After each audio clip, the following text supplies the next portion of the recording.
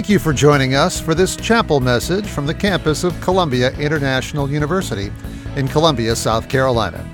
Our mission at CIU is to educate people from a biblical worldview to impact the nations with the message of Christ. My heart, my passion is to share things this week that would help you prepare for ministry, a lifetime of ministry. When I initially came this week, I was thinking about the kingdom of God, and the kingdom of God is a very important thing. After being here with you all and interacting and talking and having conversations and being in the lunchroom and being in the cafeteria, it seems to me that a different message would be appropriate for this second session on today. So I want to ask you guys to turn to 2 Chronicles chapter 20. The reality of life, the Bible says, in this life you will have tribulations, but be of good cheer, for I have overcome the world. The reality is, as gospel carriers, as ministers of the gospel, whether God takes you onto the mission field, whether God puts you in a classroom, if God has you in sports management, God has you in counseling, God has you in nursing, no matter where God has you, the reality is you're going to encounter tribulation. And the question becomes, how in the world will you manage that tribulation? There's a myth afloat that if you walk with God, you serve God, you live for God, that you will not encounter tribulation. We have this myth that if you are obedient to God, then you won't face the attack of the devil. And that couldn't be any further from the truth. The reality is, typically, it's a good indication you're doing what God wants you to do because you begin to face satanic adversity. In 2 Chronicles chapter 20, he gives us some principles to know what to do when we feel overwhelmed. What do you do when you feel like life is overtaking you? What do you do when you feel like you are under attack? And so you read 2 Chronicles chapter 20 in its entirety in your devotional time tonight. Smile at me. You'll read some principles from there. I want to put an emphasis on verses 16 through 20. And the Lord stirred up against Jehoram the anger of the Philistines and of the Arabians who were near. I'm sorry, I'm in this wrong chapter. I need to get the right chapter first, right? There we go right there. All righty, here we go. This looks better. All righty. And he said, listen, all Judah and inhabitants of Jerusalem and King Jehoshaphat. Thus says the Lord to you, do not be afraid and do not be dismayed at this great horde. For the battle is not yours, but God's. Tomorrow go down against them. Behold, they will come up by the ascent of Ziz. You will find them at the end of the valley east of the wilderness of Jerusalem. You will not need to fight in this battle.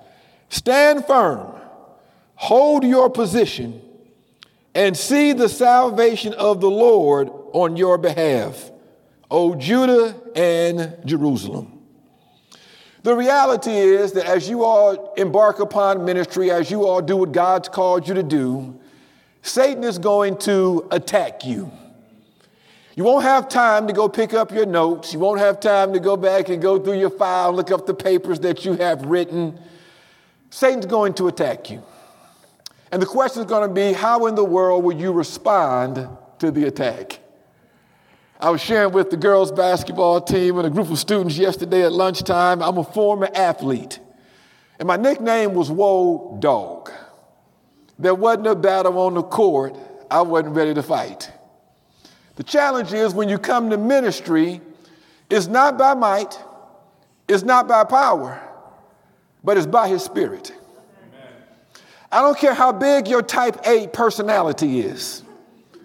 I don't care how well you've succeeded in academia. Does not matter what your athletic prowess is. Does not matter how aggressive you are. How are you going to respond when Satan attacks you? So I want to give you guys some principles today, some truth today on how you can overcome being overwhelmed. What do you do when life attacks you? What do you do when you become fearful? What do you do when you become disillusioned? What do you do when you become distracted? What do you do when you become discouraged? What do you do when you become attacked by the devil or enemies around you? We read this story of Jehoshaphat. It actually picks up in 2 Chronicles chapter 17. And it tells you about what kind of man Jehoshaphat was. Jehoshaphat wasn't no wimp. Jehoshaphat was not afraid per se. Jehoshaphat was accomplished. Jehoshaphat had achieved some things. Jehoshaphat was God's man. Yet in verse 1, we see that Jehoshaphat is now under attack. He says here in verse 1, and this Moabites, and after this the Moabites and Ammonites, within some of them the Meunites and everybody else who wasn't right, that's a joke. Smile at me. Came against Jehoshaphat for battle.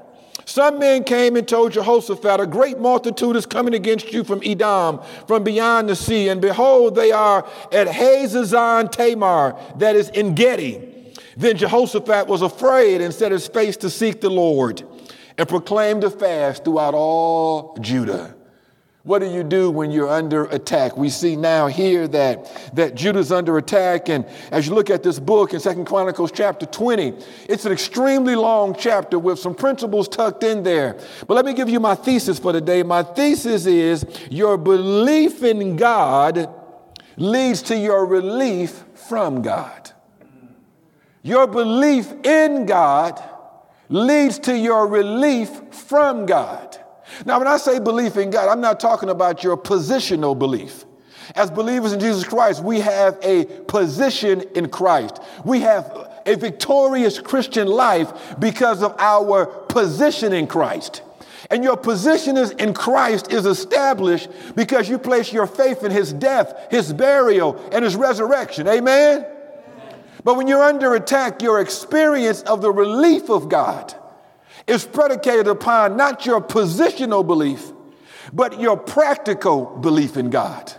See, it's one thing to believe in the death, the burial, and the resurrection generically for salvation. It's another thing to believe God when you're under attack. It's something different to believe God when one of your staff members are tearing down your name. It's something different to believe in God when people are attacking your character, attacking your work, attacking what you're about, attacking your substance, attacking your character. It's something different to have practical belief in God versus having a positional belief in God. It's not an either or, it should be a both and. And so we see here that the solution that he tells them is, you know what? You all need to believe in God.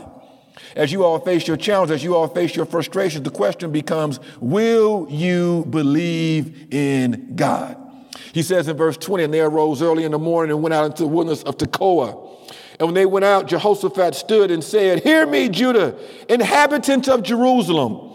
Believe in the Lord your God. This is not merely just a positional belief. This is a practical belief. Well, man, what do you want us to believe about God? And boy, what should we believe about God? How can we trust God? How can we have confidence in God? How can we trust that God is going to come through and be for us? How can we trust that if God is for us, then who in the world can be against us? How many of you all face challenges? How many of you all face attacks? How many of you all face enemies? Do you have a strategy that when you face attack, when you face your enemies, when you're in the midst of a satanic battle, you know what to do? Let me give you two things. Number one, you need to make sure that, boy, you believe in God. And number two, you need to make sure that you rest in God. You know, it's kind of like a seesaw. The greater your belief in God, the less you're going to be fretful, the less you're going to be worried, the less you're going to be falling apart. I'm not saying you shouldn't be concerned, but you should not be falling apart. You should not be chewing your fingernails apart. You should not be running in fear when you are walking with God. And the stronger your belief in God, the greater your relief in God. So let me give you 5 things you ought to believe in God. Number one is you ought to believe in God's providence. How many of y'all believe in the providence of God? You know, it's interesting. We can do strategic planning and we can put together vision boards. We can do all those things. But the greatest thing in the world is the will of God. What does God have in store for my life? What does God have for my direction? And you will learn that God can do more for you than you can ever do for yourself. You guys are not here by mistake, but you are here on purpose. Your gifts, your talents, your abilities, your experiences, your personality. God has set you up because God wants to use you for his glory. God wants to use you for his honor. And what God is doing right now, God is putting you on a trajectory because God wants to use your life. How many of y'all believe in the providence of God? That God knows how to place you. Let the Holy Spirit be your booking agent. The Holy Spirit knows exactly where God wants to take you, exactly what God wants to do. You got to trust the providence of God. Number 2 is the protection of God. How many of y'all believe in the protection of God? That God can secure me. God can take care of me. God can watch over me. God can make sure that nothing happens to me that he has not ordained to happen to my life. Number 3 is the prominence of God. You know what the reality is that, boy, our plan falls in the context of God's plan. Our story falls in the context of his story. But the better you are aligned with his story, the better your story will be. And so you got to understand God's prominence. God is great. God is awesome. He declares the end from the beginning. But who has known the mind of the Lord? Who has been his counsel? God is prominent. God is great. All this is for God's glory. So when you begin to pray, the basis of your prayer becomes, God, this is about your glory. God, this is about your honor. God, this is about your reputation. God, this is about your people. God, this is about your kingdom. And so, God, I come to you, God, and I ask you do A, I ask you do B, I ask you do C, because you are the God, and God, you've got power. You know, being in Christian university, being in seminary, being in Bible college, you think the curriculum is what happens on the syllabi. But God's got an invisible syllabi. And that invisible syllabi is, boy, these are the situations and the circumstances and the predicaments that God allows you to encounter so God can let you know he really is God. And he really is strong and he really is powerful. So when you get off into ministry, you know what? I've already trusted God. I didn't have anything. I don't have anything now, but I know God can take care of me when I have nothing. I've seen God open up doors I didn't even know existed. I've seen God place people in my pathway I had no idea were there. I've seen God answer my prayers that, boy, I had no idea God was. If God is for you, who in the world can be against you? Our God is an awesome God. Our God is a mighty God. Our God is a powerful God. And God wants you to know he is prominent, he is strong, and there is nobody like the Lord. Hallelujah. Glory to his name. You ought to believe because of his providence, because of his protection, because of his prominence. Well, how about his presence? He promised never to leave you and never to forsake you. You always got to recognize, no matter what room you go into, when you follow God and you're on God's assignment, there's an extra person in the room. When you go and negotiate, they may bring 3 with them, you may bring 3 with you, but it's a 7th person in the room. Dealing with a difficult situation, you know what? There's an invisible person. It's the person of God. It's the presence of God with you. How many of y'all believe in God's presence? You know, it's interesting how much we do in Christian ministry, not dependent upon the presence of God. You got to believe in the presence of God, amen? That if God is with me and that if God is for me and God is walking with me and God is guiding me and God is directing me and God is reassuring me and God is challenging me and God is interceding for me, if God is for me and if God is with me, I can manage this. How many of you all trust God when you're in the library? I know. When finals come, you trust God, don't you? Lord, I ain't seen this stuff before in my life. But how many of you all practically believe in the presence of God? And then you ought to believe the power of God. How many of y'all really believe that God has power? Guys, we don't want to be theologians, but practical atheists. We can outline God. We can detail God. We got footnotes about God. We got books about God, but we don't have belief in God's power. Let me give you an indication of how much you believe in God's power. What is your prayer life like? Prayer is a declaration of dependence upon God. Now, I'm not saying you shouldn't strategize. I'm not saying you shouldn't research, but how much time do you say, God, you know what? This is beyond me. Apart from you, Lord, I can do nothing. But God, through you, I can do all things, God. How much time do you spend in prayer because you believe in the power of God? You believe in what God can do. How many of y'all trust that practically Paul says that I may know him and the power of his resurrection? Meditate upon that passage. That I may know him, that's knowing Christ, that's knowing God. And then he says, ex evangelical Kai, that I may know him and the power of his resurrection. We want to know him, but we often don't want to experience the power of his resurrection. See, we often want a testimony, but we don't want to go through the test. To get to the testimony, you've got to go through the test. You're not going to speak passionately. You're not going to speak boldly and confidently about the power of God if you have not experienced the power of God. So what does God do? God puts you in positions where you need his power. He puts you in circumstances when only God will do. He put you in positions where the only way you could explain how you got out of it and you got through it was that God showed up. Why should we trust God? Why should we believe in God? We ought to believe in God because of his promise. We ought to believe in God because of his protection. We ought to believe in God because of his promise. We ought to believe in God because of his presence. We ought to believe in God because of that I may know him and the power of his resurrection. Well, but what's the power of the resurrection? The power of the resurrection is that an innocent man was killed, he was buried, he was placed inside of a tomb.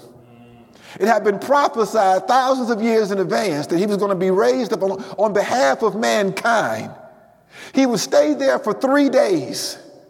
After 3 days, he would be raised from the dead. Let me ask you a question. How much power does that take to bring somebody from death to life? Here's the reality. That power is accessible and available to you. You ever thought about that? The power that raised Jesus Christ from the dead, God makes accessible to you. So I talked to a husband and wife yesterday, and they said, you know what, we're done. We're getting divorced. There's nowhere in the world we can move forward. Don't miss when God does something incredible, and God does exceedingly abundantly above and beyond all we can ask or think. And when God shows up, see, boy, you never had a child who was born with spina bifida. They said he'll never walk. And you lost count of how many surgeries he had. But then next month, he's going to be graduating with his bachelor's degree, and he's getting a degree in cybersecurity, and he signed a 6-figure contract for a job for a boy when he was born, and had a surgery at 23 hours old, and had another surgery at 9 days old, had another surgery at 6 months old, and they said he'll never walk and he have cognitive difficulties. He scored in the top 10% in the country on the standardized test scores, and now he's got a job, and God has done exceedingly abundantly above and beyond anybody's expectation. How many of you all believe in what God can do? That's good. This ain't just theory. It's not just classroom. It's what God can really do. He comes down here around verse 13. You guys good? Meanwhile, all Judah stood before the Lord with their little ones, their wives, and their children. The Spirit of the Lord came upon Jahaziel, the son of Zechariah, son of Benai, son of Jeiel, son of Im, a Levite, the sons of Asaph, in the midst of the assembly.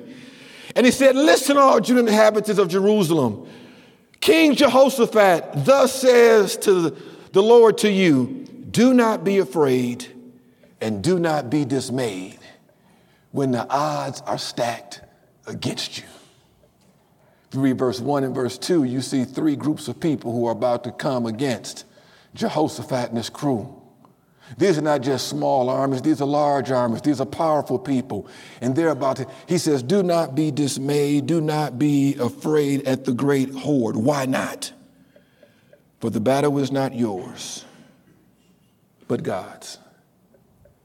You know, when you have accomplished people, when you have people who have achievements, when you have people who have ability, when you have people who have academic standing, our natural tendency and instinct is not to stand down and let somebody else fight for us. Our natural tendency is to put up our dukes and say, you don't know what you're into right now. But he says, here, I need you to stand down. Don't be afraid. Don't be dismayed. I know the money is not there. I know the people are not there. I know the phone is not ringing for you to get a job. I know things don't look good. I know things are uncertain. I know the morale is low. But let me tell you something. Do not be afraid and do not be dismayed.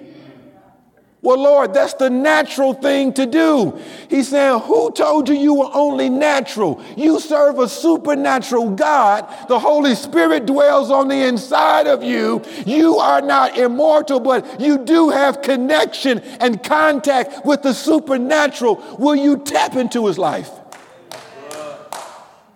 Galatians 2:20 is a very important verse here. I've been crucified with Christ.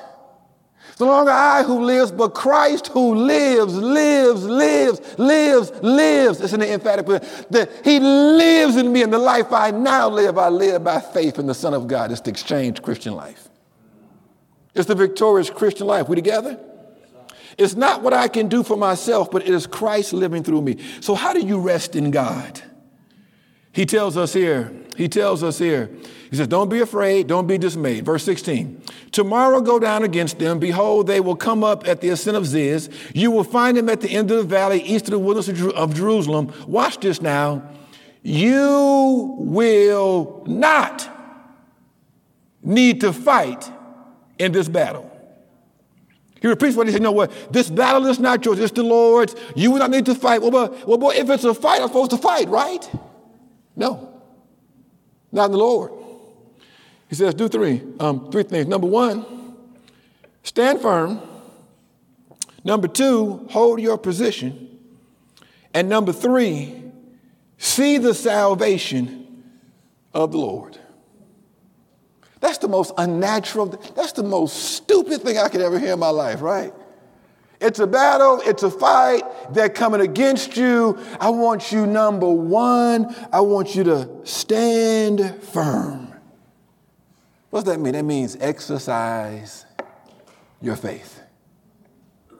That means instead of falling apart, that means, you know what? I'm gonna stand firm in God. I'm gonna trust God. I'm going to believe the sovereignty of God. I'm going to trust the providence of God. I'm going to trust the power of God. I'm going to trust the presence of God because God knows exactly what he's up to. We tracking together? There's a myth about spiritual warfare. People envision spiritual warfare. You know what? I'm going to put my battle fatigues on. I'm going to get my weapons together. But we're about to go in here. We're about to have a fight. Turn to Ephesians chapter 6. That's not the biblical motif of a biblical warrior. Are we tracking together? Start chapter 6, verse 10. Finally, be strong in the Lord and in the strength of his might. This word strength, it's not dunamis. This word might, it's not dunamis. This term is iskus. It means power that originates with God. Don't stand strong in your power. Stand strong in God's power.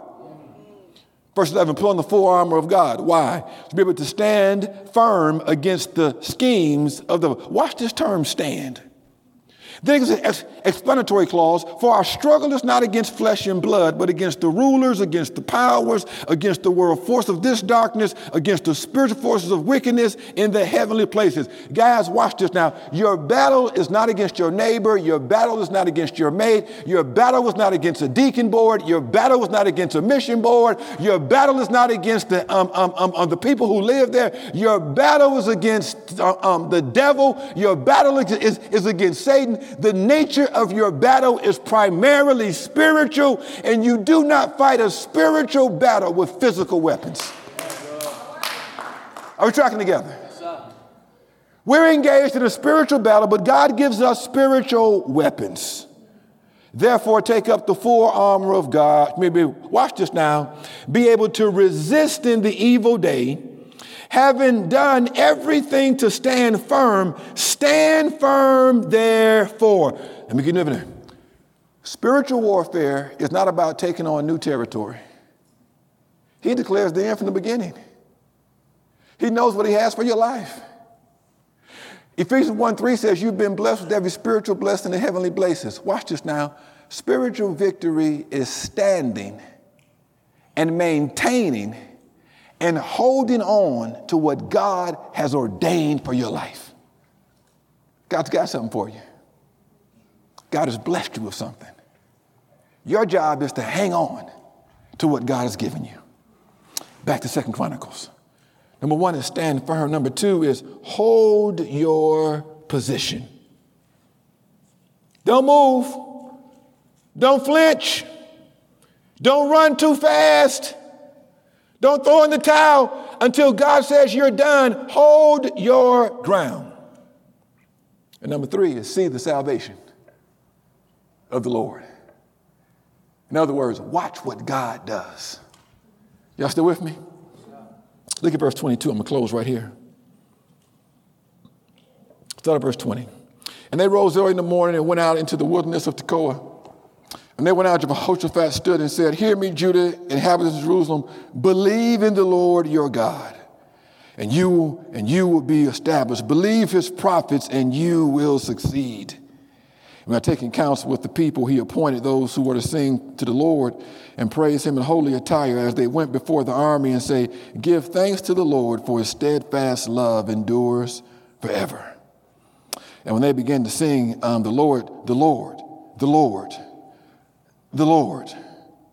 See, y'all missed that part. And when they began to sing and praise the Lord, set an ambush against the men of Ammon, Moab, and Mount Seir, who had come against Judah, so that they were routed. For the men of Ammon and Moab rose against the inhabitants of Mount Seir. Hold on now. Devoting them to destruction. I thought they came together to fight against Jehoshaphat and his people. Well, when God starts fighting the battle, he gets people to turn against one another. He says, watch this now. When they had made an end of the inhabitants of Seir, they all helped to destroy one another. God can do amazing things, uncanny things, when we trust him, when we hold our ground, stand fast, and watch the salvation of the Lord. So, God, we come to you now, Father, and I pray for each of us, myself included, God. We face our battles. We face our enemies. We don't become dismayed. We don't become afraid. And neither do we become prideful, arrogant, and self-sufficient. May we trust you. May we believe in you, because our belief in you is correlated to our relief from you. It's in Jesus' name, pray and ask it all. God bless you.